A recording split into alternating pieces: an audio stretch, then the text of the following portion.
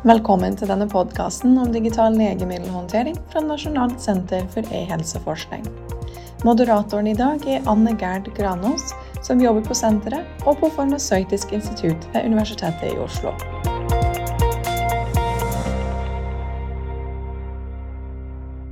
Velkommen til denne samtalen om hvordan helsepersonell får tilgang til legemiddelinformasjon I sykehusene sine journalsystemer, når informasjon finnes I mange ulike systemer.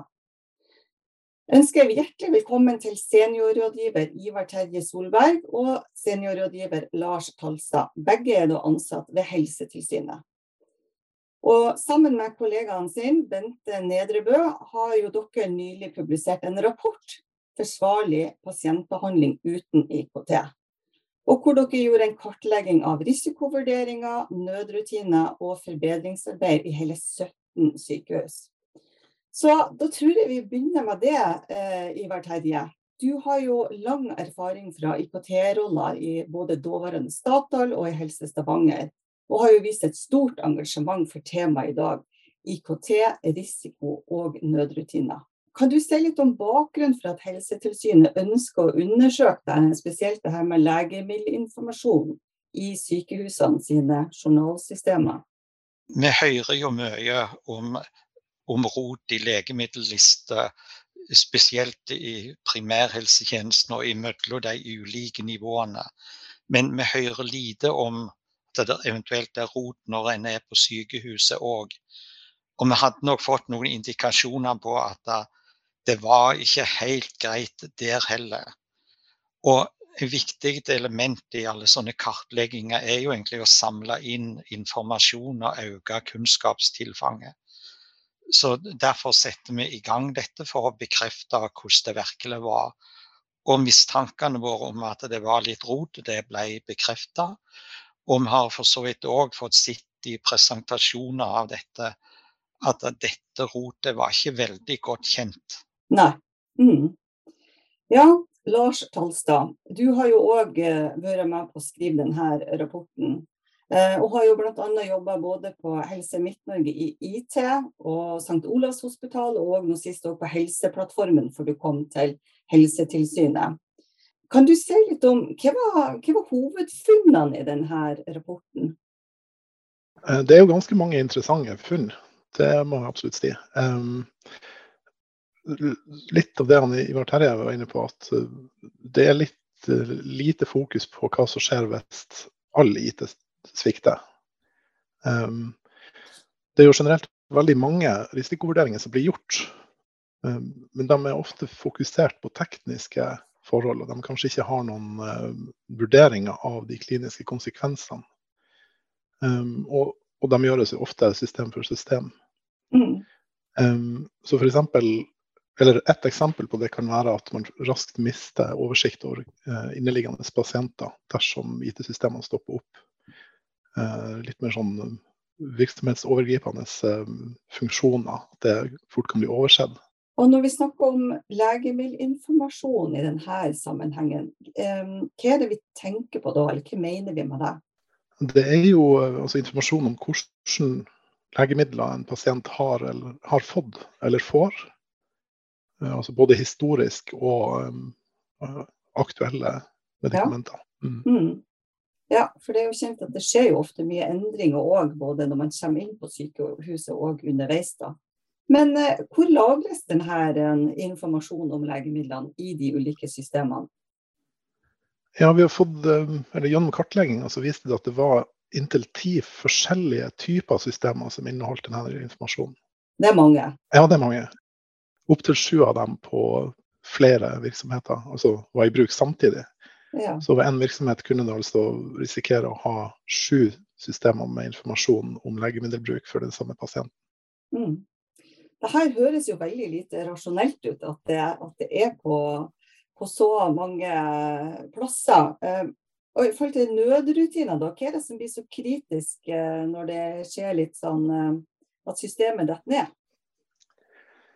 Nei, man mister jo veldig fort oversikt. Man ser jo at det jo litt avhengig av hva helsepersonellet faktisk husker at de har gjort. kan være avhengig av at det blir skrevet ned da, eller at man baserer seg for eksempel på en nødløsning som har gammel informasjon. Det kan være 4 timer siden siste sånn dump av den aktuelle informasjonen. Og det kan jo være fort at det glipper litt da. Det her høres jo ikke bra ut. Men kan du si litt om hvilke nødrutiner som faktisk er på plass i sykehusene? Veldig mye, altså når det går på selve behandlingen, så er det veldig mange nødrutiner som legger opp til at man for eksempel kan ringe og rekvirere en prøve, og at det vil fungere ganske godt, og man vil fortsatt få gjort arbeidet. For informasjon sin del direkte, så er man jo avhengig av at man har tilgang til et backup-system, for eksempel en skrivebeskyttet kopi av det samme systemet, eller at det er en nødrapporter som inneholder den samme informasjonen, og at den da er tilgjengelig, at ikke andre systemer som de nødrutinene avhenger av også faller bort. For eksempel at telefonen faller bort, man ikke får rekvirert prøven likevel, eller at man rett og slett ikke får logget inn i det hele tatt, og ikke får tilgang til nødsystemet. Ja, hva skjer da hvis at telefonsystemet på sykehuset detter ut? Er folk over på sine private mobiltelefoner? Er vi liksom der, eller? Det er jo der de nødrutinene er litt svake.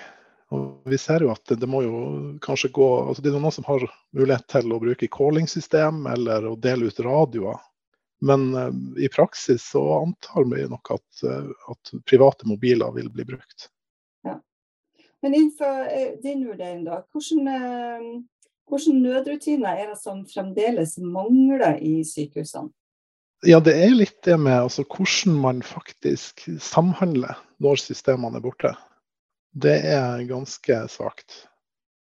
Og for eksempel hvordan man samhandler med eksterne aktører. Ja. Det er det jo ingen egentlig indikasjon på at det planlegges for. Veldig, veldig interessant også. Ivar Terje Solberg, dere har jo beskrevet et veldig sånn uryddig systemlandskap i denne rapporten. Har dere gjort dere noen tanker om mulige løsninger?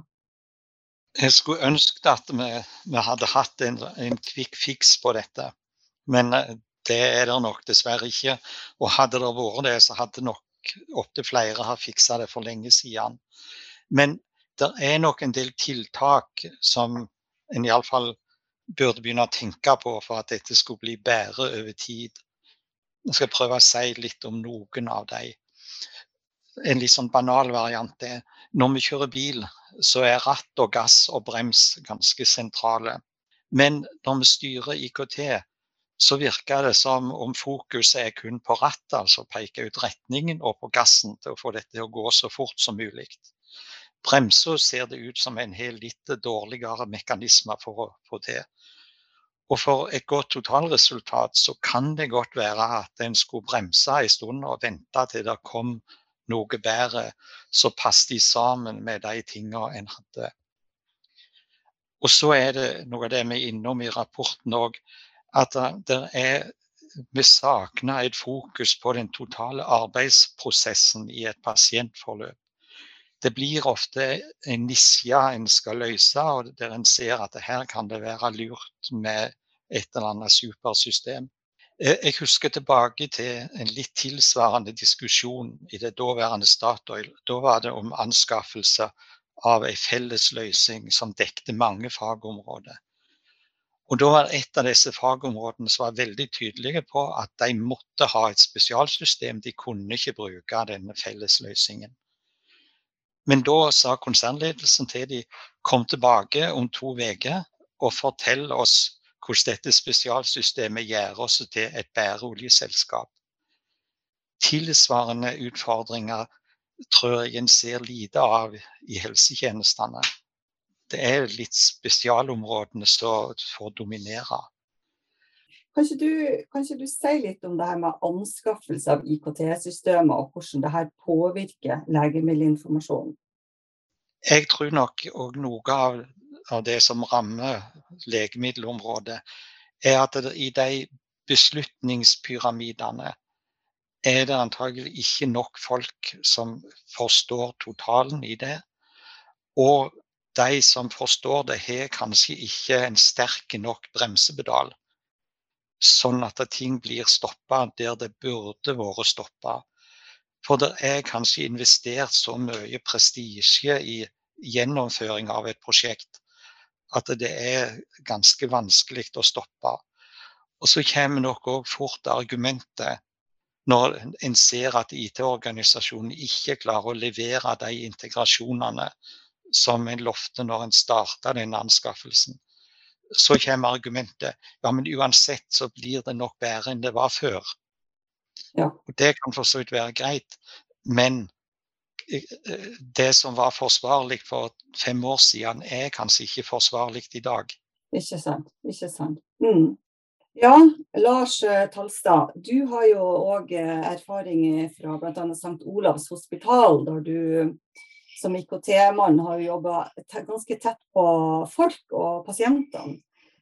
Tenker du at det her med konfidensialitet har fått for stor plass, sånn at det faktisk hindrer at helsepersonell får tilgang til legemiddelinformasjon når de trenger den for pasientene på sykehuset? Ja, det kan virke sånn.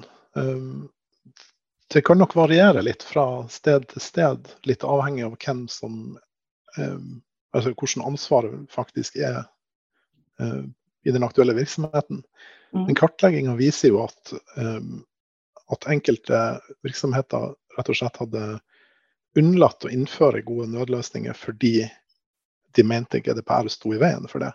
Det var ikke forsvarlig å ha en pasientliste, for eksempel fordi noen kunne komme og ta den.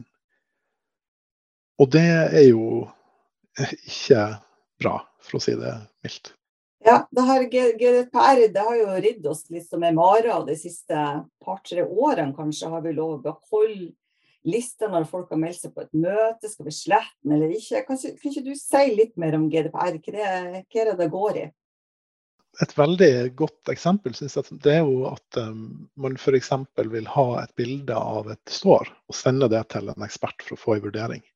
Så har ikke sykehuset lagt opp til å ha noen gode løsninger for deling av den informasjonen, og så står behandleren da i et etisk dilemma om man vil ha noen til å se på det, og da bruke sin egen private telefon uten noen som helst form for vurdering av risikoen ved det, for å gi pasienten et bedre helsetilbud.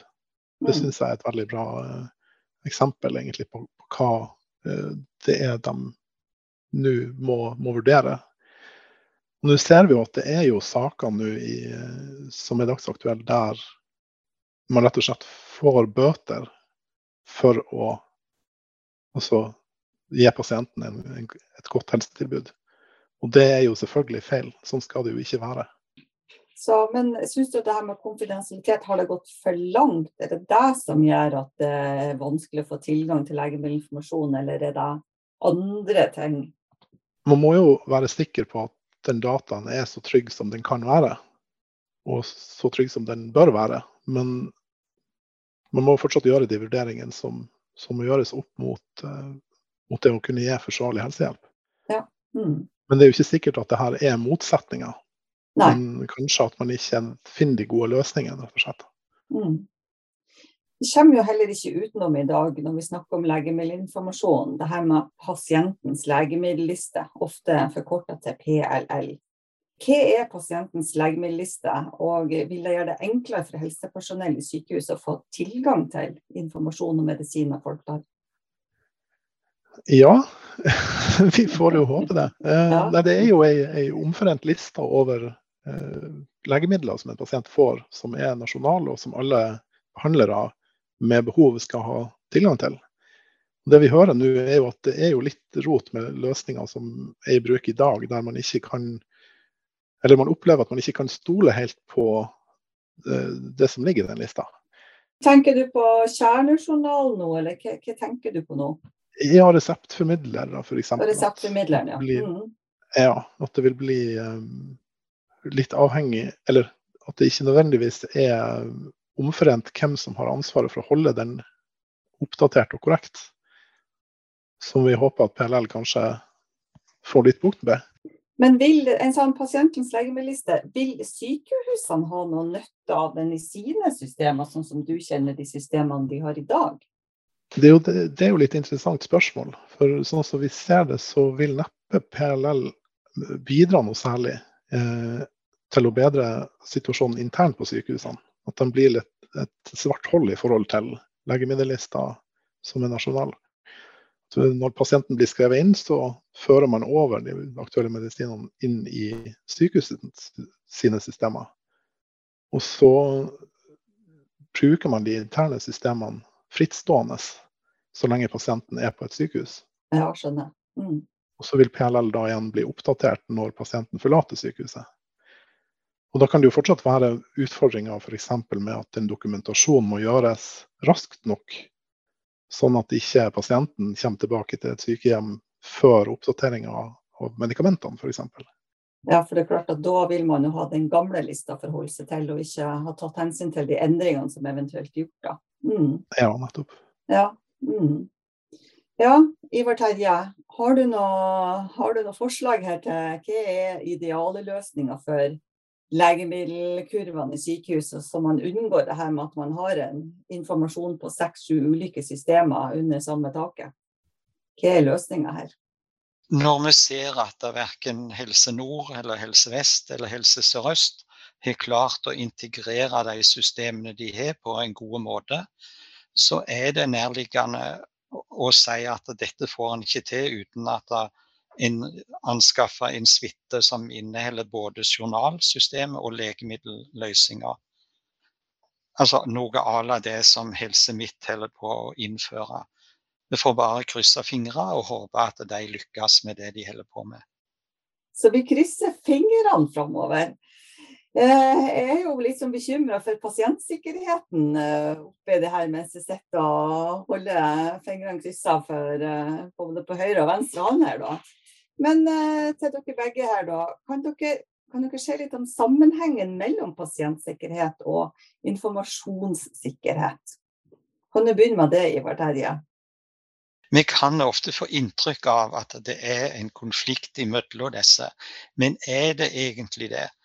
For en sentral del av informasjonssikkerhet i forhold til pasientbehandling, det jo at legen og sykepleieren skal ha tilgang til den nødvendige informasjonen for å gi pasienten en best mulig behandling. Og hvis det blir konflikter rundt dette, eller tilsynelatende konflikter, så kan det ofte skyldes at IKT-systemene ikke gode og fleksible nok. Sånn som eksempelet som Lars nevnte, det skyldes jo at det ble en konflikt, det skyldes jo egentlig at det ikke et godt nok IKT-system tilgjengelig. En problemstilling som kanskje også i dette, at debattene rundt dette, de føres ofte av folk mens de friske. Og når jeg friske, så vil jeg egentlig at ingen skal ha tilgang til helsedataene mine. Men i det øyeblikket jeg syk, så ønsker jeg jo at legen og sykepleieren min har tilgang til alt som kan være relevant for å gi meg en best mulig behandling. Og jeg ikke da særlig opptatt av om dette relevant eller ikke for legen.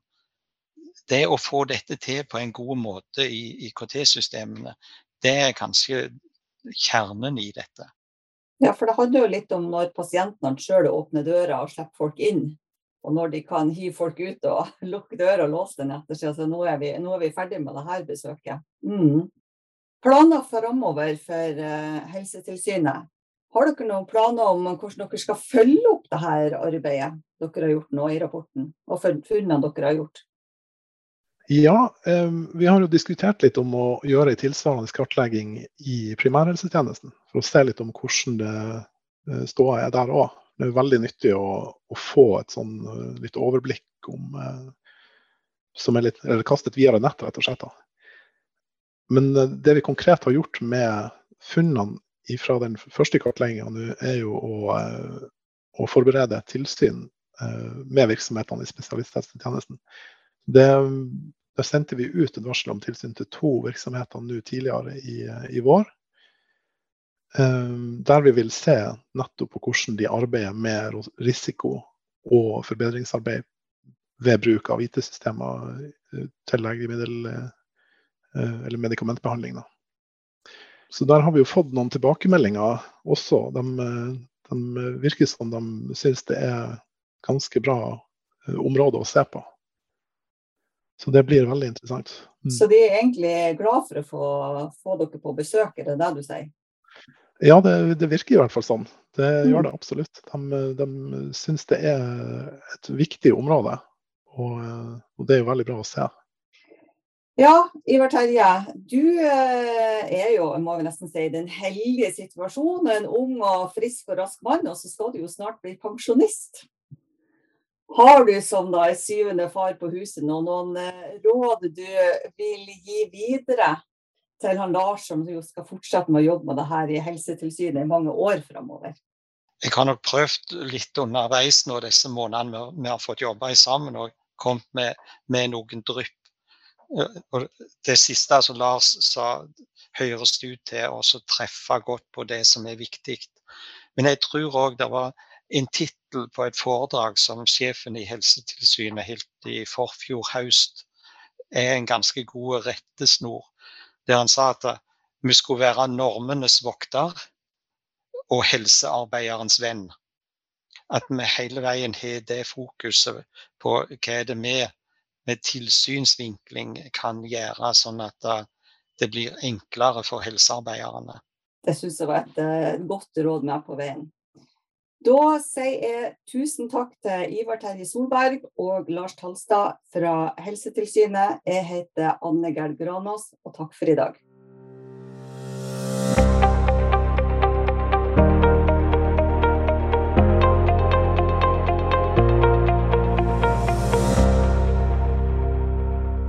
Rapporten «Forsvarlig pasientbehandling uten IKT» er publisert av Helsetilsynet i april 2021. Den finnes på nettsiden til helsetilsynet.no. Nasjonalt senter for e-helseforskning holder et åpent webinar om digital legemiddelhåndtering annenhver uke. Tema, påmelding og tidligere opptak finner du på ehealthresearch.no.